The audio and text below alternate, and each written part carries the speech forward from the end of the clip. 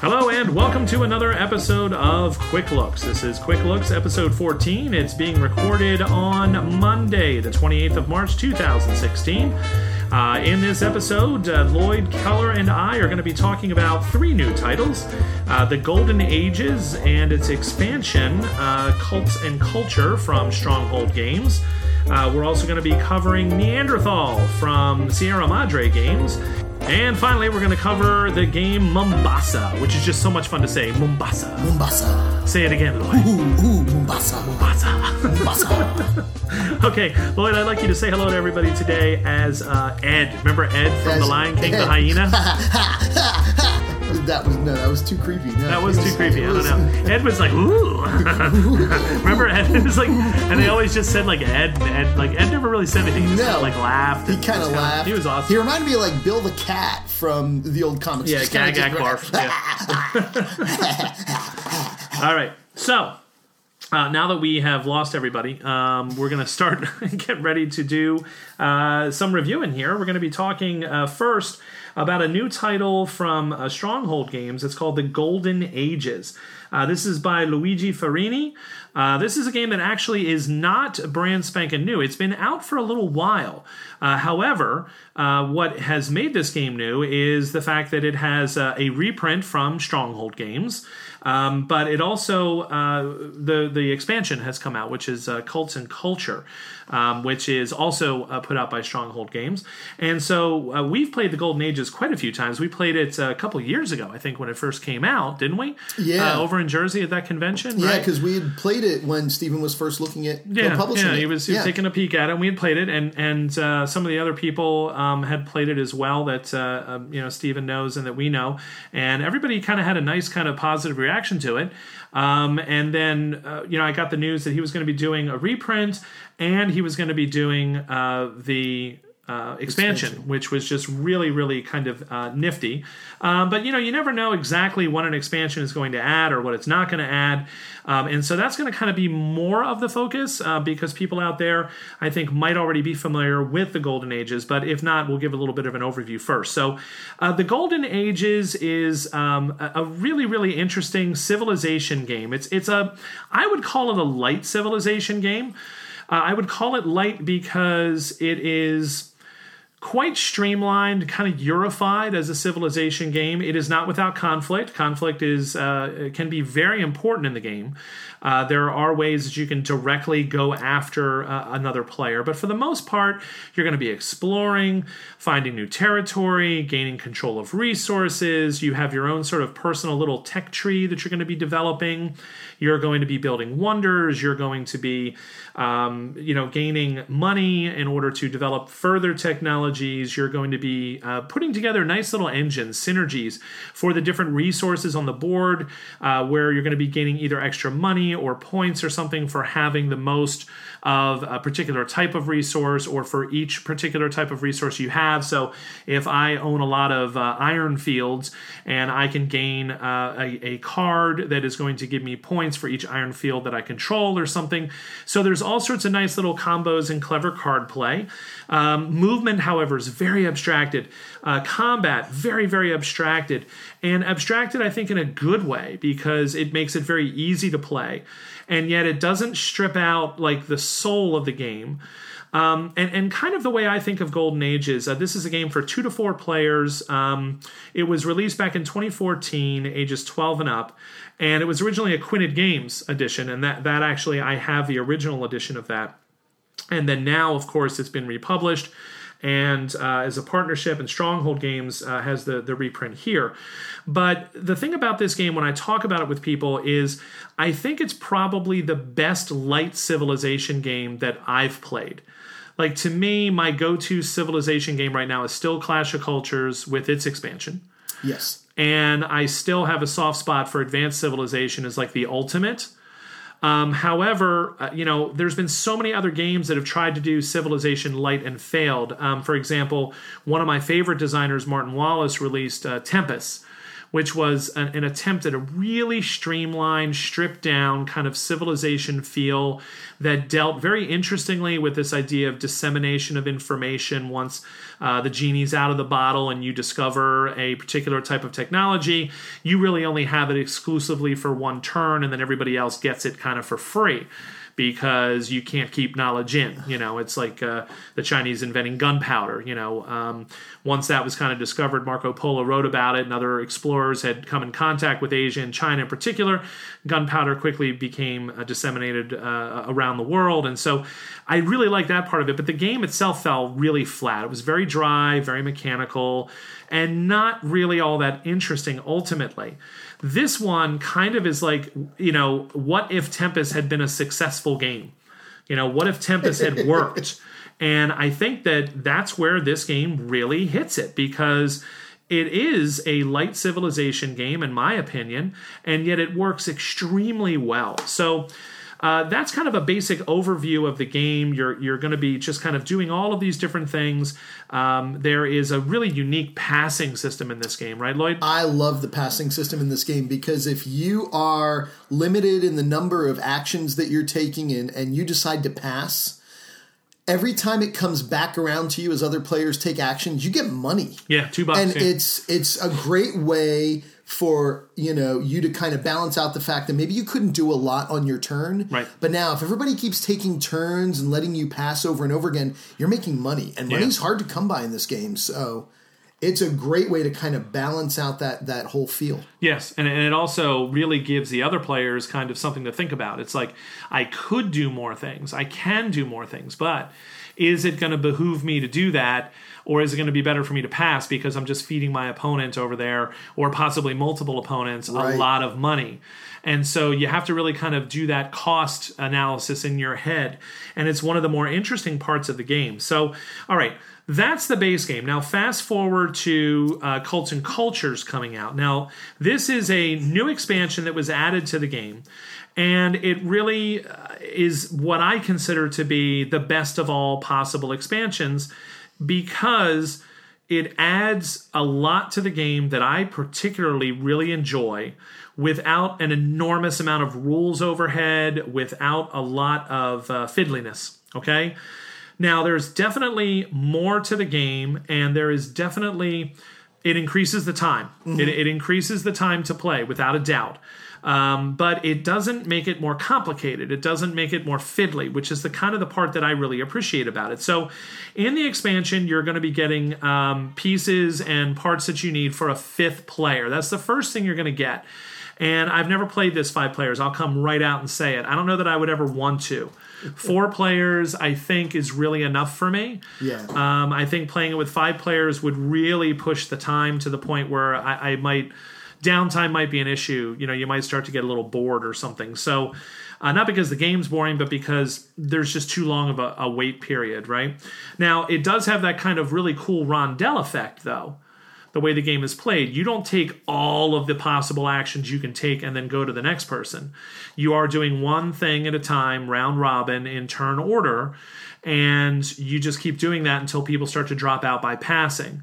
And so you're never really totally bored or totally feeling like there's too much downtime, which is a better term than bored, because the turns kind of go relatively quickly. Now, as the game moves on and things become more and more important and crunchy, it might take a couple of people a minute or two to figure out what they want to do, or the order in which they want to do things, and so they kind of sit there for a minute. I know I've done that. But it's still not an excessive amount of time. So I think the game works. And I would suspect it would work with 5, but I don't know that I'd want to try it. I think the map is perfect for 4. I like the competition, the tightness of it. And so I haven't tried it with 5, so full disclosure there. You also get a lot of new cards. You get new wonder cards, you get new leader cards, you get all these different cards that you add, new buildings, that you add to the existing kind of sets of cards that come in the base game. Okay. There's also the main meat of the expansion, which is the cults part. Okay. So the designers have used the term cults for religion. Okay. I'm sure some people might not like that, but I don't particularly care. So what we're talking about here is the idea that the religion and spread of religion is something now that you're going to be thinking about in the game. And there's a whole sort of a culture track now. And this culture track, you are going to be able to advance on this culture track in a number of different categories depending on what you've achieved in the game. So if I've built at least one wonder, I can advance on the culture track. When I do any kind of advancement on the culture track, I'm going to be able to take a culture card. And the culture cards are going to do different things for you. They're either going to give you some kind of points, they're going to give you something towards an engine that you might be building, saying, hey, every time you control a new resource with wheat, you're going to gain an extra $1. Or, they're going to do something like that for you. There's also buildings that are kind of mixed in there, so you can kind of sneak out a building. Buildings in the base game are kind of limited. It's very difficult to snag a building. There's a very limited number each round. And so buildings are hard to come by. So you might be able to snag a building from the culture card display, which is going to be out there, and it just refreshes as people take cards.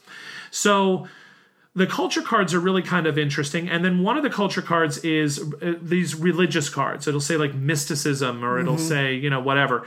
And when you take that card, it has little spaces on it for these little tiny square chits. And these little square chits have different symbols on them representing the different world religions. So you might have something like Christianity or Judaism or Islam, or you might have there's Buddhism, there's a Buddha, yeah. I think there's Taoism. I'm trying to think of what the Hinduism. Yes, I think the Hindi script, if I'm recognizing that as a Hindi script. So you've got all of these kind of little icons. You put them on your card. And then what happens in game terms is every time you move and you found another city, which is one of the actions you can take in the base game, if there is another city near you, next to you, orthogonally, you can kind of plop down a religion marker there and say, hey, let me tell you about Jesus, right? And so you plop your little marker down there, and that is going to free up one of those spots on your cards where you have these chits, and underneath each of those chits is a point value. So it might be 2 points, might be 3 points. I think one of the cards is like 5 points, isn't it? Like 5 points per religion chit that you get out there, yep. So as you disseminate religion and spread it to the people and proselytize and all this kind of fun stuff, you're going to be gaining points.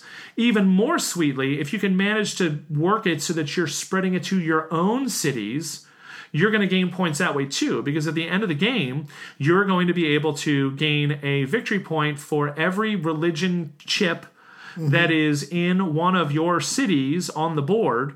And there could be multiple, because you can put different, as long as they're different, you can put multiple religion chips on any city. And so you might end up with one city that has 4 different religion markers on it, right? And so this is like a really cool, diverse city, I like to think of it, hopefully as an American city where, like the one I grew up with, where there's an Islamic mosque. Down the road, there was a Lord Shiva's temple. There were more Catholic churches than you could throw a stick at. There are, tons of other Christian churches and a couple of big synagogues. And, they were all just in my home neighborhood within a 20-mile span or 10-mile span of where I lived. And so I'm kind of like envisioning that, like, here's this cool little diverse city with all of this religion kind of peacefully coexisting in there. And isn't that kind of nifty? And so whoever owns the city gets those points. So you're either handing a point to another player so that you can gain the points listed on your card, or you can try to just self-propagate and kind of get yourself a bunch of points. So it's really, really interesting the way religion works in here. And then one of my favorite cards in the game in the new expansion is the communism card. Which I got, and I used very well. That was awesome. So tell me about the communism card. So when you get the communism culture card, it gives you the option of paying money and discarding religion in every city you control. But instead of getting 1 point apiece for those religion tokens, you get 2 points for each one. Right. So I ended up making like 10 or 12 points. Yep. By banishing religion. By banishing religion and saying, no, you must abide by my government now. Yeah. That was great. It was very thematic. Like it was a very thematic little card. And I was like, wow, that's like really cool. And what had set me up the turn before that was I had, again, one of these culture cards that let me put not just one chit from my religion card out, right, but up to 4 of them to adjacent cities. So when I built that city, I actually plopped all 3 of the chits off of my card. Yeah. And then on the following turn, I'm like, I gave you religion and now I take it away. And it was awesome because I got a lot of points for it. You did. I totally did. So yeah, it's really kind of cool, like the different things that you can do. And then of course you can move up these culture tracks and gain these culture cards in multiple ways. So you can move up for having wonders built. You move up for having a certain amount of money. You don't have to spend the money, you just have to have it. It's like 6, 12, 18, I think, for the money. Like that, yeah. You move up for the number of cities you have on the board. You can move up for the number of wars that you fought. Yeah. So like if you fight, every time you fight a war in this game, basically all that you do is you move one of your pieces into a region where there's pieces of another player, and you say, fight me, and then but it's not really a fight, it's more of a beatdown. So because what you do is you basically automatically win as the aggressor.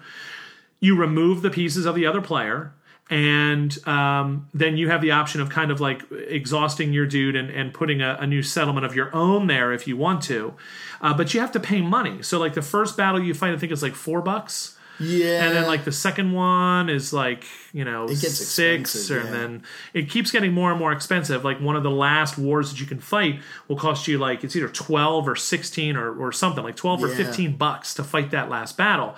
And so it encourages you to have those conflicts, but without like being excessive about it, because it gets more and more expensive. And so some of the cards in the culture track will give you an additional slot to fight an additional war if you really want to be a warmonger about it, right? Yeah. And so there's just really, really interesting mechanics in this expansion that just augment the base game. And that's why I really like it so much, because it takes everything I like about the base game, which is quite a bit, and then adds more without making it unwieldy. A lot of times expansions make things unwieldy. And this really added a whole lot without making it super, more complex. It does add some playtime, because a lot of those culture actions, you don't need to exhaust a person for, you just do it. Mm-hmm. And so it gives you more actions, but that also tends to lengthen the rounds, and it also tends to make very tempting those things we talked about earlier, like where somebody passes, and it's like, well, geez, I've got 3 culture actions that I was looking to take over the next 3 rounds, coming around to my turn. And, darn it, these are really good actions. And so I don't care if I feed him $6. Mm-hmm. I'm going to take these actions anyway, And so it really kind of changes the dynamics there, too. So everything about the Golden Age cults and culture, I think, really is a winner. There's a whole little display on the side of these cool little culture cards now. So that now one of the actions you can take in the base game is you can basically pass and do what's called go to the Agora. And when you go to the Agora, you get 2 victory points, right? It's like something no big deal. It's either 1 or 2 victory points. So it's kind of like if you got nothing better to do, you pass and go to the Agora. Well, now if you go to the Agora, you can take one of these masterpiece cards. They're like great works of art cards. And so they're either going to give you more victory points than you would have by just passing, or perhaps they'll give you victory points and money. Mm-hmm. Which could be really crucial, because sometimes you're only $1 or $2 short of another advance, and those advancements are worth victory points. Those advancements really are important in gameplay terms.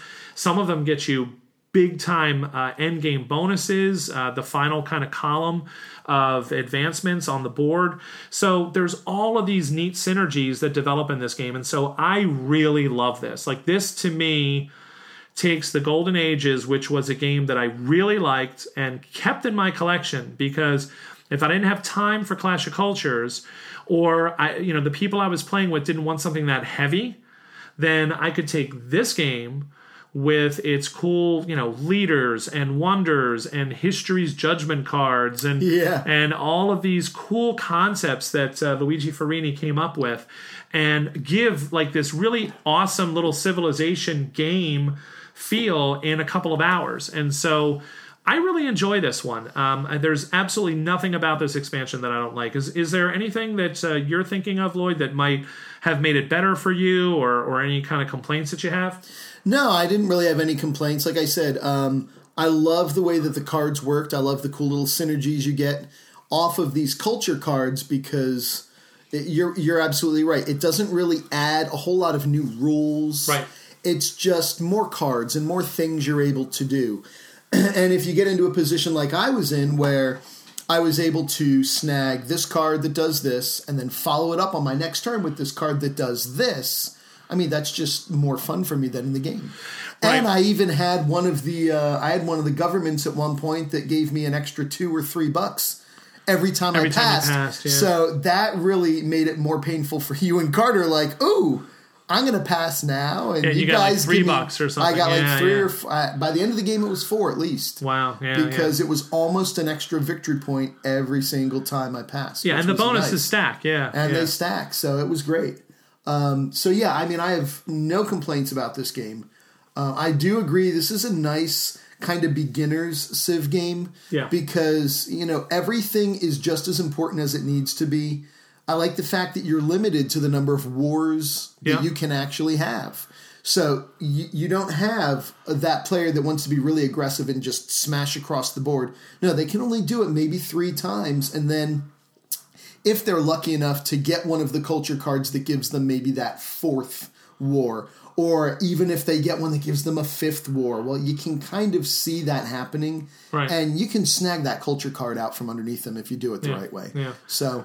Yeah, and I think that you start off with either 4 or 5 in the base game for wars, but then you're talking about adding more, and they get so expensive. Yeah, and you look at what you get, because every time you fight a war, you get a little chit, and that little chit has a value on it somewhere between 1 and 5, I think, something like that. So you get victory points for the wars, but when you kind of weigh that against a larger technology that might get you 4 victory points, or some of the big ones that get you huge instant victory points. Like when you take that last tile in that last column and score 3 victory points for every diamond that you control. Right, I mean, something like that's a whole lot more than spending all my money to fight a war. Right. So I think the game encourages an end to war as things move along. And that's something that I really appreciate about it. So, I think it sounds like for us, the Golden Ages and its expansion, Cults and Culture, are both really winners and ones that we would definitely give a thumbs up to, yes? Oh, definitely. All right, so that is our review for the Golden Ages and Cults and Cultures by Luigi Farini, art by Alexandra Roche, published by, here in North America, Stronghold Games, originally by Quinid Games. So that's the Golden Ages.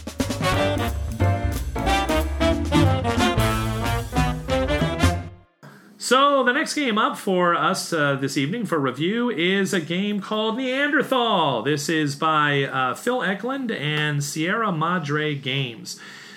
This is a game that is kind of a sequel to the game Greenland that was released by Phil Eklund and Philip Klarman. And I actually had the opportunity to talk with them for people who might not be familiar with. There's an old episode of The Long View. If you go back in the archives at thelongviewpodcast.com or here on BGG, you'll see that there's a whole discussion that I did with Philip Klarman and Phil Eklund about game design, and in particular about the game of Greenland. This is Neanderthal, and Neanderthal is sort of it's like a prequel, I guess you'd say, to Greenland. All right, I think I originally said it's like a sequel, but it's a sequel because it came out later. But subject matter wise, it's a prequel. Okay, so it's like the Star Wars movies. It's like a sequel prequel. Yes. It's out of order, but it'll make sense when you see them all together. Exactly. So Neanderthal is a game that is basically about the origin of the human species. So you have it's a 1 to 3 player game. In the game, you're going to be one of sort of the 3 early hominid species, or early humans. So you're either going to be Neanderthal, you're going to be Archaic, or you're going to be Cro-Magnon. Okay, and this is kind of represented as the 3 different players and the 3 different player colors. And you start off the game on what's called the vocal side, right? And so this is the earliest kind of human side where you're just trying to kind of figure out language and communication and the ideas of, words and social sort of knowledge about the natural world, and like technical knowledge, like tool making knowledge and things of that nature.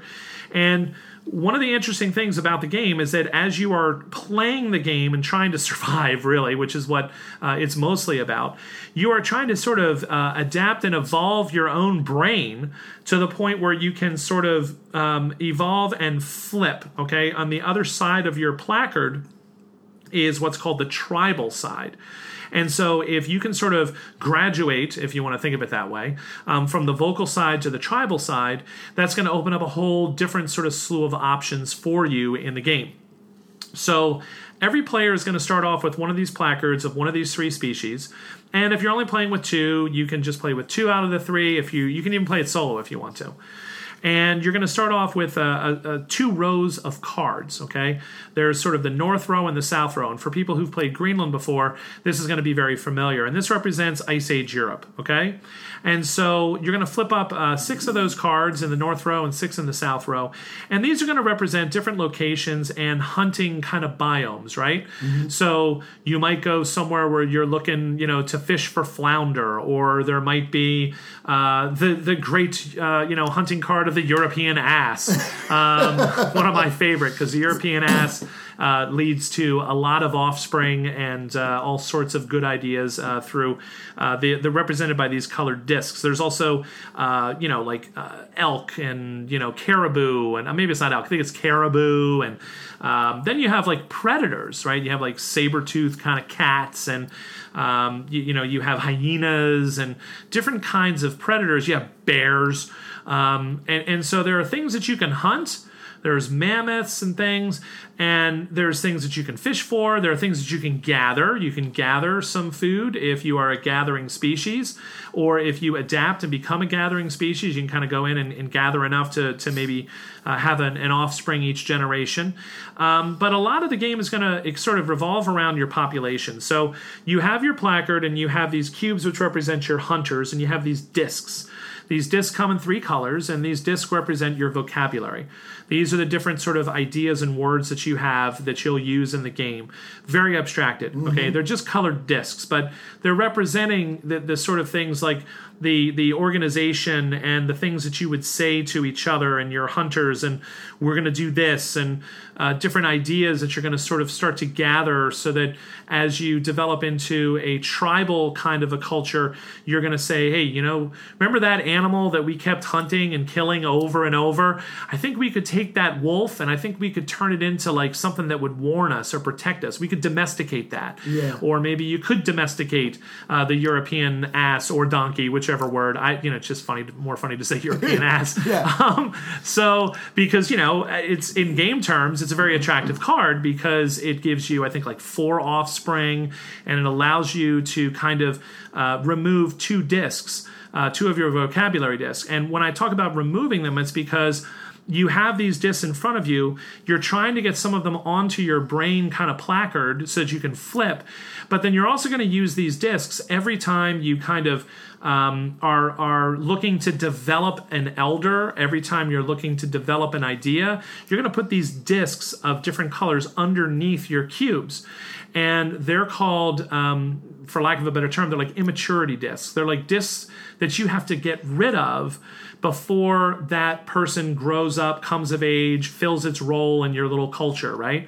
So I might want to have what's called a napper, which is a specialized hunter who's going to give me like an alpha male hunter who's going to be super, super good at what they do, in that they're always going to succeed.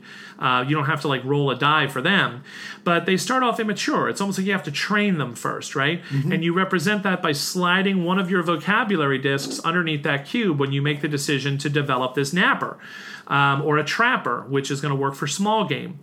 And so you've got these kind of ideas, and then you have to clear those discs underneath, and you clear them by hunting. So if I go and hunt that card that I was talking about, or I go and hunt a woolly mammoth or whatever, not only am I going to get enough meat to feed my family and feed my tribe so that I get more offspring, But I'm also going to be able to start clearing some of those discs, which are going to then activate that napper or that trapper.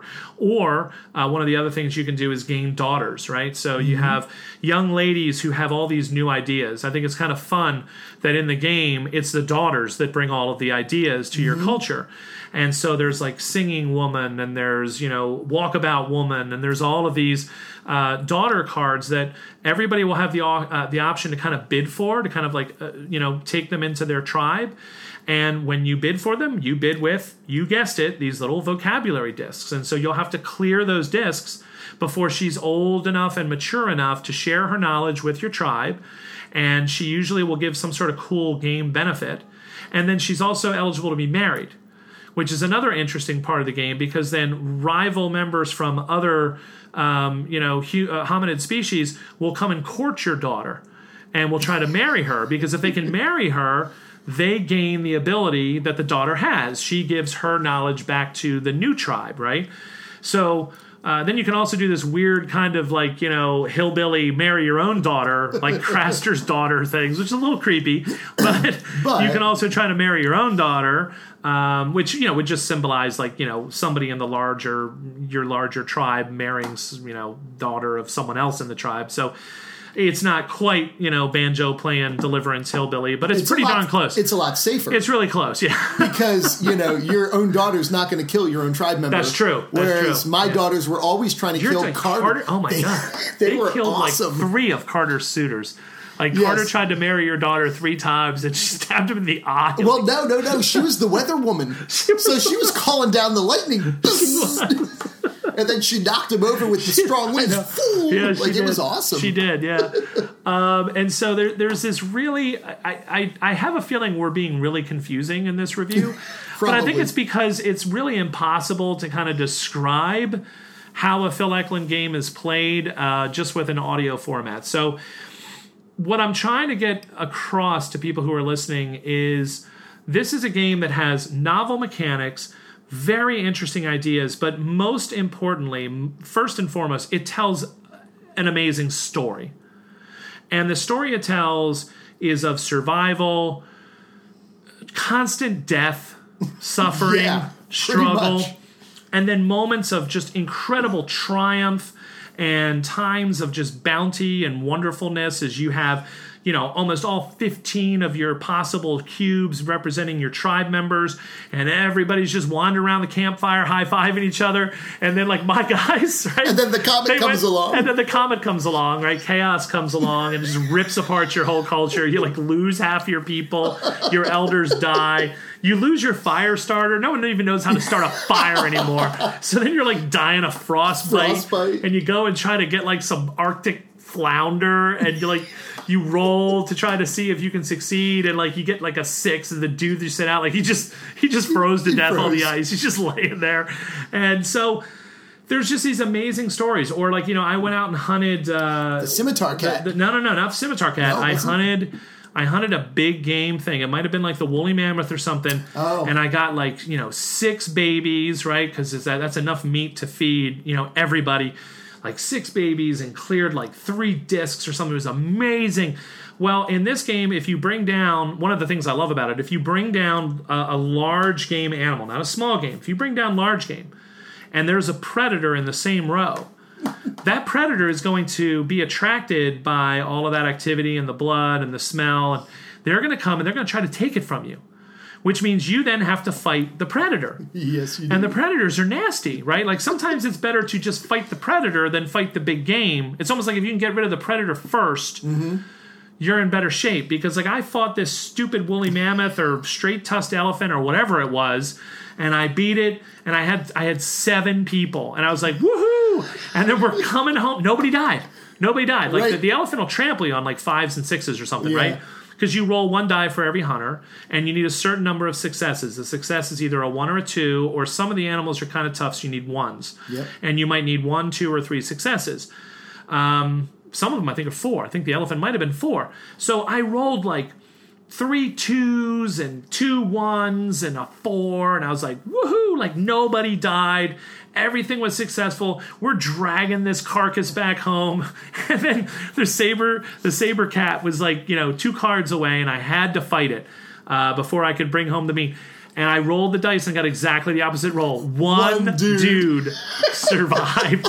Everybody else was eaten by the damn saber cat. So I ended up with like a net gain of 1 from what I had started with, right?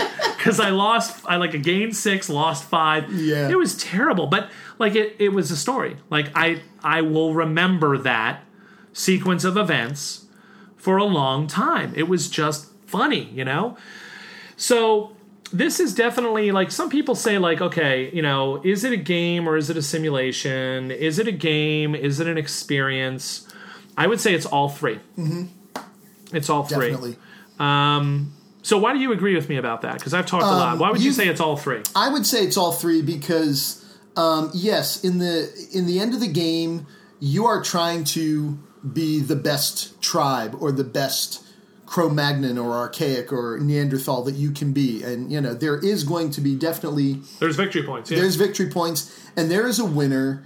But, yeah, I mean, it really is kind of more of an experience because the couple of times that we've played it, I mean, there was the one time where poor Carter, his entire species had gone Lazarus because he lost all of his dudes. They were all dead. So he's still in the game... But now it's just like these subtle echoes of this, right. Tribe that he used to be, and he's not even really in it anymore. Right. And I mean, it's definitely an experience. I love the way the cards come out for the daughters because you have to go through all this pain and suffering first, based on things like the chaos, or if it's particular ice sheets, or even just the blizzards. This I thought was brilliant, where you have to have enough hunters to save the rest of your tribe. So 2 hunters for every elder and every unmarried daughter, right. or they freeze. And I mean, like, they're to dead. me, that's a really interesting way to kind of tell a story, and so you feel immersed in what you're trying to do. And I had plenty of rounds where I rolled no successes, and I'm sending these dudes out, and I'm like, wow, you guys are terrible. They're terrible. And you're like the worst. Yeah, you're hunters. like, you guys suck. Like, I don't like these hunters at all. I need somebody better than this, but there was nothing I could do. Yeah, and you imagine them coming home to the wives. They're like, they're looking at them like, really? Nothing? Right. You couldn't even bring home, you could brought home nothing, right? But I mean, at one point, I had like 4 wives, or not 4 wives, 4 daughters. Right, 4 daughters, yeah. So, I had all these great bonuses, and then the next round later, 3 of them died because I couldn't protect them. Right. So, you've got because they were unmarried. They were unmarried. So there is quite a lot built into this that really just makes it an experience. Yeah. And that's one of the things I appreciate about it. And with any good Phil Eklund game, it takes a playthrough or 2 to really wrap your mind around it. Right. Because there's a lot of different mechanics you have to remember, and it's all icon-based. And once you learn those mechanics and those icons, then you can really get into it a lot more. Yeah, the game moves pretty quickly once you understand it. Yeah. But it definitely... And the rule book in this one is better than Greenland's. Yep. I think Phil's getting better at producing rule books. I'm not going to say this one is perfect yet, but it's pretty darn close. I mean, it does a good job of explaining right away what are the components, what do they represent, what are you trying to do, and then he gives you the sort of details for each individual phase. It's a great reference book, as are most of his rule books once you know the game. But when I think about trying to sit down and learn Neanderthal compared to trying to sit down and learn Greenland, this was easier. Now, maybe that's because I already knew Greenland. But then when I think back about trying to learn Pax Porphyriana, which was really difficult, really hard. And then I think back to trying to learn Origins, which was impossible for me. So I think that there's an evolution here in his rule books and his rule writing, which I think is definitely an improvement. So moving in the right direction there. I like the card design and the art. I like how it shows the animals in relation to sort of a shadow outline of a person. So you kind of see what their size is. Yeah. You get a really neat kind of there's a nice palette to the cards that is just really well done. So all of the text is still there because, Phil wants to teach you things, and all of the icons are still there. But the art design is much softer, a little bit larger. It's not quite, it's not like period piece. Like he's not using actual photos or whatever from, these particular. It's all illustration based, and it's really nicely done. So I like that. There aren't really many photos of Neanderthals. No, not too many. No. So it's really, really nicely done. So there's so many other things I could talk about in this game. There's your sexuality card. Whether you're promiscuous or whether you're pair bonding or harem holding or. And that has a whole huge effect on how you play the game. If you're pair bonding, for example, your daughters give you no benefit until they're married. Yes. So in other cultures, your daughters will give you benefits even if they're unmarried, right? And then there's these other cool cards. For example, if you are promiscuous, you can never have a husband. You can never be a husband. Yep. But what you can do is you can go and court a daughter, and if you're successful, you leave behind one of your cubes. Yes. It's your offspring. It's like your little illegitimate baby running around, because you can't be tied down, man. You can't tie me down. I'm just spreading my love wherever I go. And every one of your cubes is worth a point at the end. Now, of course, your cube is always the first to die. Yes. When another tribe takes one of your colored cubes out. But yeah, it's just thematically like that. I love that. It's like a little genetic echo, right? So it's like you didn't stick around long enough to be a member of that tribe, but your DNA kind of crept in there. And, who knows if that imagined cube survived to adulthood and passed on those genes to someone else. So there's this really interesting, and that's the simulation part of the game, how the brain works, how the brain is kind of, how language and experience develops the brain to the point where you go from being simply vocal to tribal, managing when to do that, when is it beneficial to do that, when is it not, and then, the sexuality cards, and the sexuality cards will change the victory point tallies subtly between one side and the other. There's like two sides to the sexuality card. There's all of these different things that are in play, and all of these different ideas, which are just incredibly fascinating from a sort of science and history standpoint, but at the same time, from a gameplay standpoint, the mechanics, once you learn them, are pretty smooth. Everything is understandable. You can find any questions you have in the rule book. It really becomes about the excitement of the probability and how many hunters do I need to send here in order to have a reasonable chance of success, or can I just really just wing it?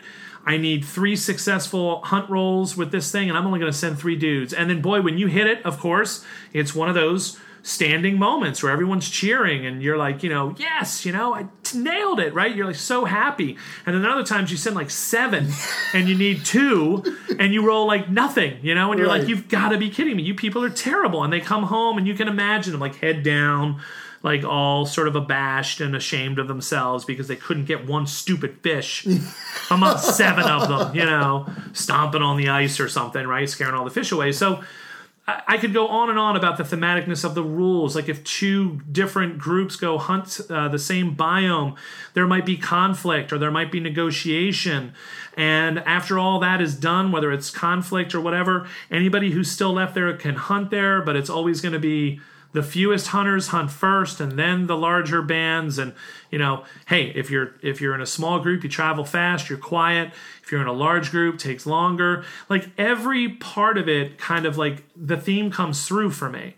And so is it random? People ask me this all the time.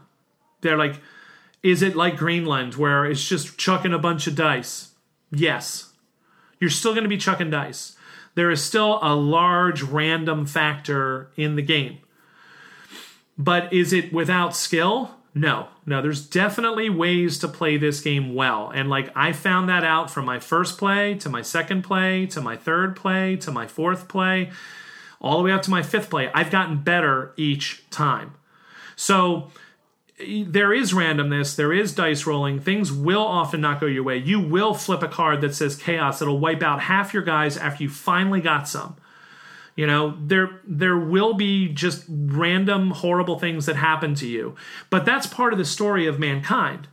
is surviving random horrible things that happen to us, right?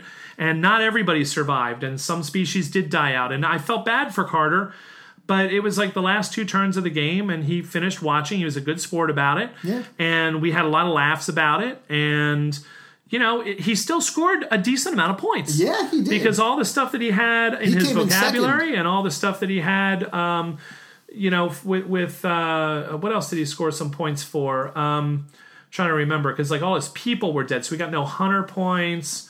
But he had some daughter cards. He had some and the daughter cards. cards were worth points to him. He had the sexuality card where the daughters were worth 3 points. Yeah, apiece. it's either 3 or 4. So it was really beneficial he actually, for him. Yeah. he did okay. So, I would say to people who are wondering about this compared to Greenland, I think this game has more depth because of the whole vocabulary and the brain chart and flipping. It's not just a matter of iron and wood and things like that. It's what we're really dealing with here is the development of ideas, the evolution of a species. When you flip to your tribal side, for example, it's much easier to withstand chaos. You don't really have that problem. There's one elder that will keep things under control, and you don't have these horrible random chaos events. But it's almost impossible, if not impossible, for you to recruit new daughters. You can't participate in that part of the game anymore. So one part seals off, another part opens up. And so there's all of these interesting things that happen in the game. So for those out there who are hoping to get a real idea of exactly how the game is played, I'm sorry. I just don't know that it's possible. But I hope that everybody out there listening got a feel for the flavor of the game and what it feels like to play this game and the things that you're going to experience and the stories that you're going to have and the challenges that you're going to face. So for me, Neanderthal is a big thumbs up. What about you, Lloyd? I love this game. I actually want to say that this is one of my new favorite Phil Eklund games. Nice. Because, do you like it more than PAX Pamir? Do I? Yes, I do. Ooh, I do okay. like this All right. more than PAX Pamir because for me, in the PAX series, I'm still very partial to PAX Perforiana. Yeah. Maybe because that's the one that I am so familiar with. Right. But PAX Pamir is a much shorter game. Yeah. Well, it can be. Yeah. It can be. Yeah. And it's got that, cool little setup where you've got the cards, or if you have the nice version, like you've got the board. The map, yeah. So you actually have a little bit of locale Spatial. and spatial things. But I still love PAX Perforiana. Yeah. I would definitely play, I think, this one over Greenland actually right now, You too. play this over Greenland. Because I think I would, too. Yeah. I love the way your brain works in this one. I love the way your daughters actually influence how your brain grows. Yes. Because your daughters are the only ones that can let you put those language chips onto your brain. Right. It's called your portals. Yeah. Your portals. And I think that's such a cool move because it kind of forces you to eventually go and get some of these daughters instead of trying to save your language and conserve it, because when you use that language for your daughters, you don't have access to those chips until you clear them. So there's a lot of cool things going on with this that I really appreciate. Well, it sounds like you and I are on the same page on this one, and not surprising because I think we're both fans. And for people who are interested too, Phil did design this so that you could play Neanderthal, and then you could immediately go and use a little bit of the sort of end result that you got in Neanderthal and play Greenland. So he kind of has it so you could do like a back-to-back game. And so I think that's a really interesting idea. I haven't tried it yet, but I just did want to let people know that it is an option. So that's our review, and those are our thoughts about Neanderthal by Phil Eklund and Sierra Madre Games.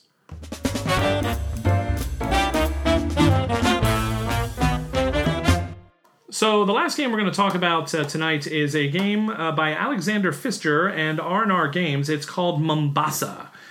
This is a game that kind of took a lot of people by surprise and by storm in this year's Essen show. It was quite, there's a lot of buzz about it at Essen, and it was kind of a bit of a surprise. Like, a lot of people had heard about Nippon and had heard about some of these other games that were coming out.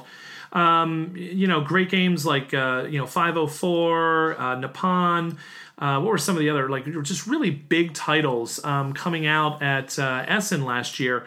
And this one kind of, I think, flew under the radar a little bit. I don't think a lot of people knew about this one. And basically what you have here is you have this really interesting game. It's kind of set in the colonial era of African history.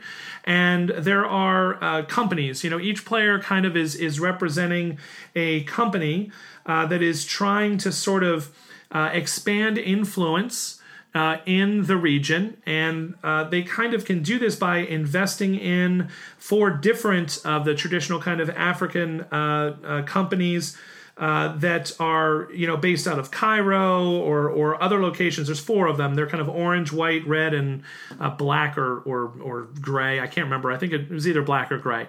And so what you're looking to do is you're looking to expand those companies' holdings in Africa. You're looking to open up diamond mines if you can. You're looking to sort of, in an abstract way, increase sort of plantation production of things like bananas and coffee and cotton and different things like that, Egyptian cotton and whatnot. And so what you're going to be doing during the course of the game is each of you has sort of your own little company board. And you have a deck of cards. And this is like a deck building game, but it has a very, very unique twist to it.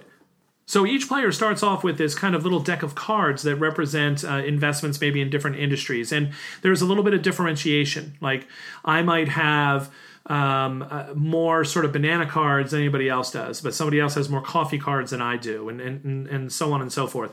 Each of those cards has a different value on it. And then there's also Explorer cards.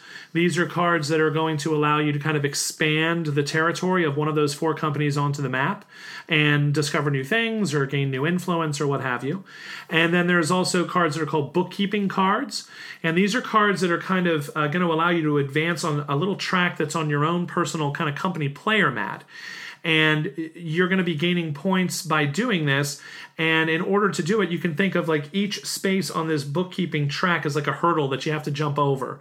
You have to meet the requirements in order to move your lovely little inkwell marker. It looks just like a little inkwell, doesn't it? Yeah, it does. Along this track. Meanwhile, you're also trying to develop your diamond mines, and you're trying to increase the value of your diamond mines, or in thematic terms, you're trying to open new mines and bring in more diamonds, etc. So you're going to be gaining points throughout the game. It really is kind of a point salad kind of a feel. It almost feels like a Feld in that way, because you're going to be gaining points from diamond mines. You're going to be gaining points from the bookkeeping track, and these are significant amounts of points. Like these could be like 20, 25 points at the end of the game. You're going to be gaining points on the map, and most importantly, you're going to be gaining points by investing in these 4 different companies. And depending on how many trading houses of each of these individual companies are placed out on the map at the end of the game, and the victory point kind of numbers that are revealed underneath them, because this is one of those games like Terra Mystica and other games like it where the board starts with everything covered with these little trading houses for the 4 different companies I've been talking about. And every time you expand, you put one of those out, and underneath there'll be either nothing or a victory point value or something of that nature. And that's going to largely determine the value of the company shares at the end of the game. So if you're heavily invested in companies that are heavily represented on the map and you have a lot of shares, you're going to clean up. You're going to get a lot of great points for that. If, however, you backed a dog or no one else really developed it with you, or there are ways that you can actually eliminate company influence on the board and replace it with another company's influence, and you can kind of find yourself behind the 8 ball for that. There's all kinds of clever interactions and things that are going to happen. And that's going to swing the game and swing a lot of points in the game. Finally, the most interesting mechanic in the game, at least in my opinion, is this idea of you have your deck of cards, and what you're going to do is you are going to play cards into slots in front of you. And those are the actions that you're going to take, or the sum of the goods. So remember the cotton or the bananas or the coffee or what have you. The sum of the value of those cards is going to allow you to buy a new card from this card display that's constantly refreshing and rotating like a large conveyor belt, okay? And these cards might give you end game bonuses. They might give you shares of stock. They might give you more of a particular type of good, or a more efficient card, a more efficient bookkeeping card, or a more efficient explorer card, or what have you, right? And so you're going to use those cards to buy more cards. You're going to do your exploration actions. You're going to try to move your Inkwell marker on your player board, investing in companies on the board. And then when you're done, you have to take the cards that you played and they move up to the top of your board into stacks that kind of mirror the stacks underneath your board. And this then is one of the more fascinating parts of the game, because what happens then is before your next turn, you're going to be able to pick one of those stacks above your board to take back as part of your hand, from which you will select your new cards, but the others have to stay out there. And so you have this really interesting hand management aspect to the game, where you're not just thinking about what cards do I want to play, but where do I want to play them, because then they're going to go into this discard stack. So I'm setting myself up with discard stack A for a big explore action, whereas discard stack B, I'm trying to put a lot of cotton in because there's a card that's on the display that I want, but it's rather expensive. Discard stack C is the one that it's got my bookkeeper in it. I don't need to worry about that right now because I'm not looking to do much. And so there's all this thinking that goes involved in where do I put my cards, where do they go? And then during the course of the game, you have the option to open up new slots. If you progress past a certain point on your company board or on your diamond track, you can open up new slots, and then that allows you to play even more cards. But then your cards are diluted, because then you have 4 or 5 different discard piles, and now you're not seeing your cards, or you're not getting back 3 or 4 cards when you take a deck back. You're only getting back 1 or 2. And so there's so many different variables and cost, reward, and benefit kind of analysis you have to do. It is crunchy. It is heavy. It is fascinating, variable. It is challenging. It's unique. It's got so many different things going for it, Lloyd. That's just kind of a summary of the gameplay, as much as I could do. What are your thoughts about this one? I will totally agree with this hand management thing, because that was, I think, the coolest part of the game to me, was looking at the cards that I have in my hand, but then looking at these discard stacks that I've made, right, and trying to decide, like, what am I going to do at the end of the round? Which one am I going to pick up?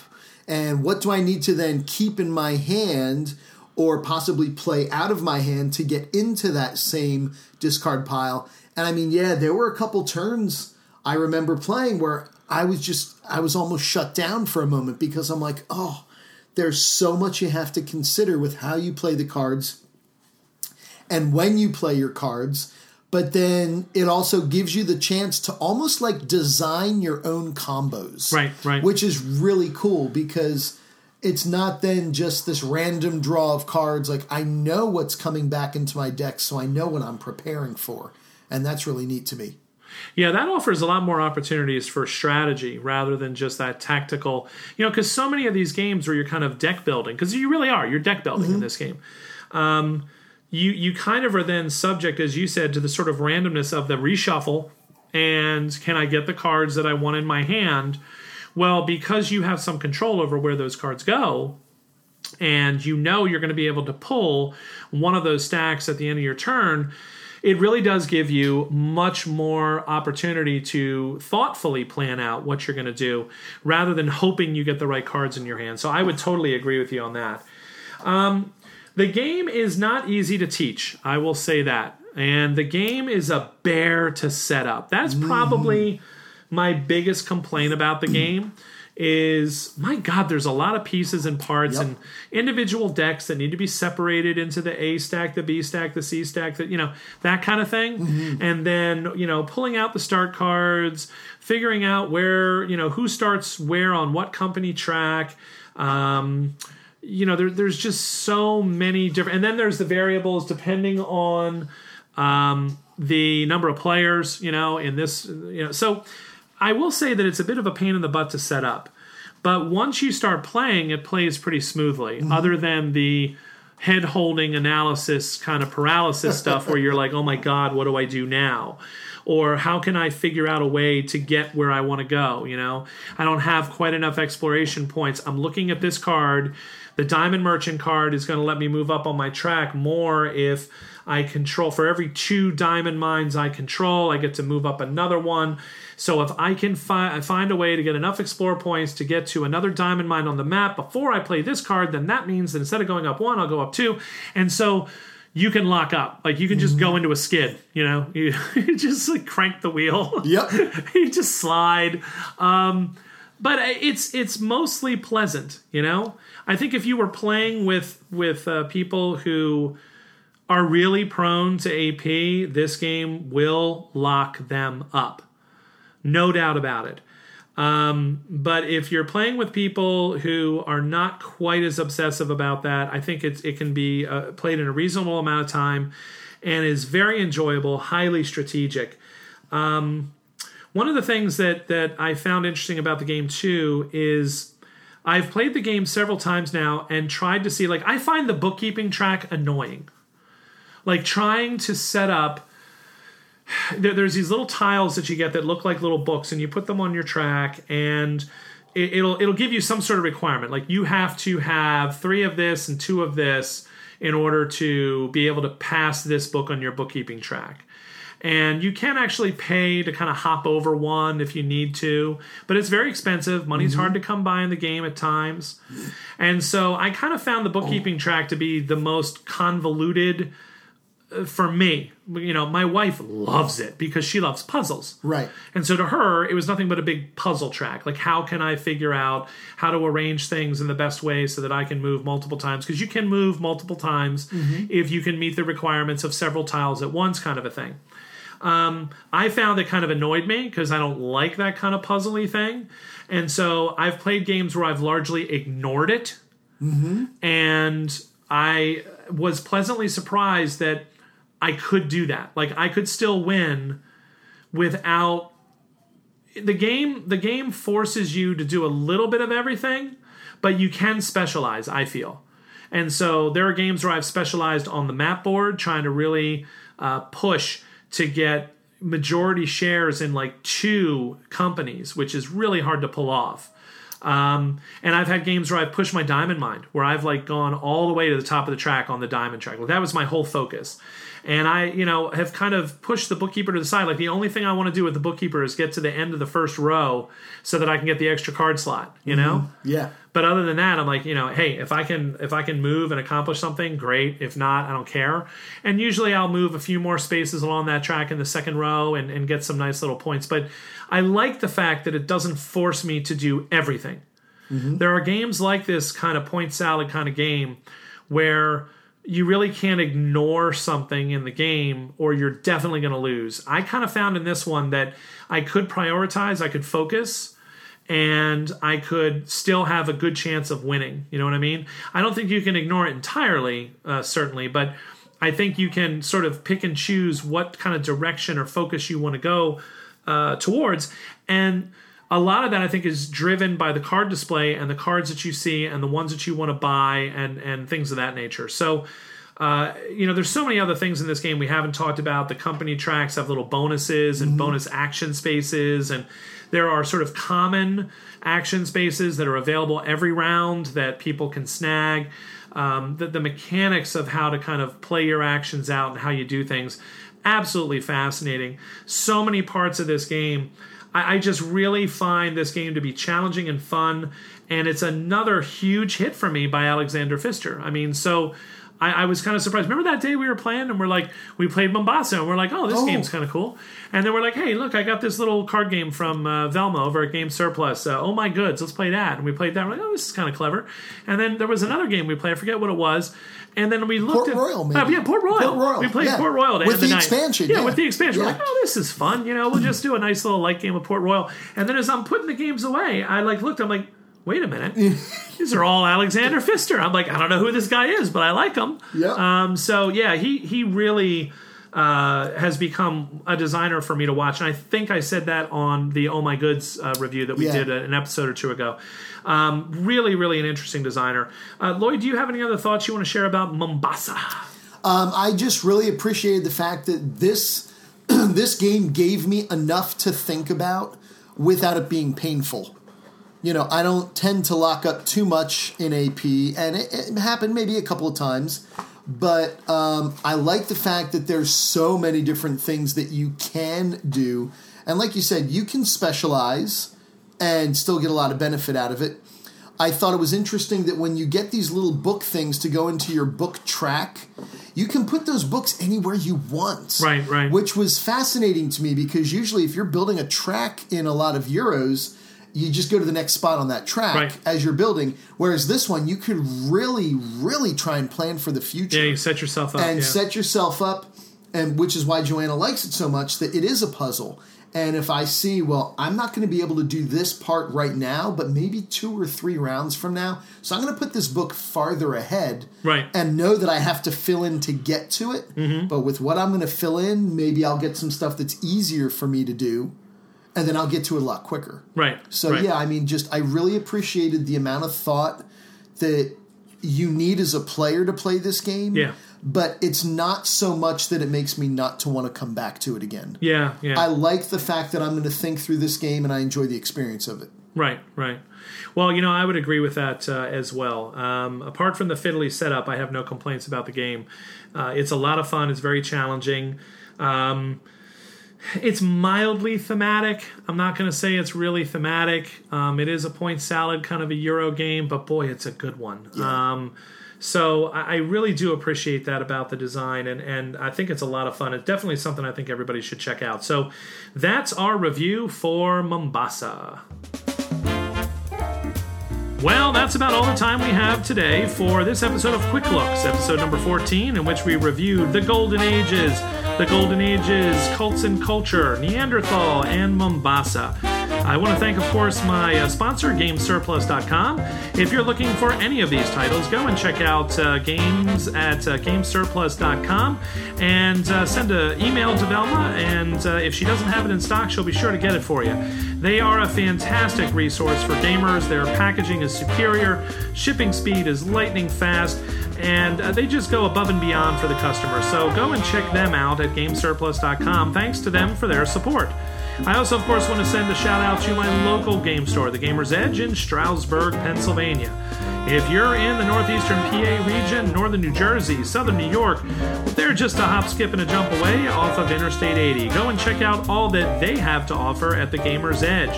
They are a growing resource for game fans here in the region. Conveniently located off of Main Street, there's a ton of great shopping and restaurants and other places to visit as well. So why not make a day of it? Stop off at the Gamer's Edge, and if you do stop by, tell them the Longview sent you. I, of course, want to also thank the Dice Tower Network. Longview is a proud member of the Dice Tower Network, and want to thank them for their continued support. Go check out all they have to offer at Dicetower.com. So for Lloyd Keller and myself, I want to say thanks to everybody out there for listening, and have a great night.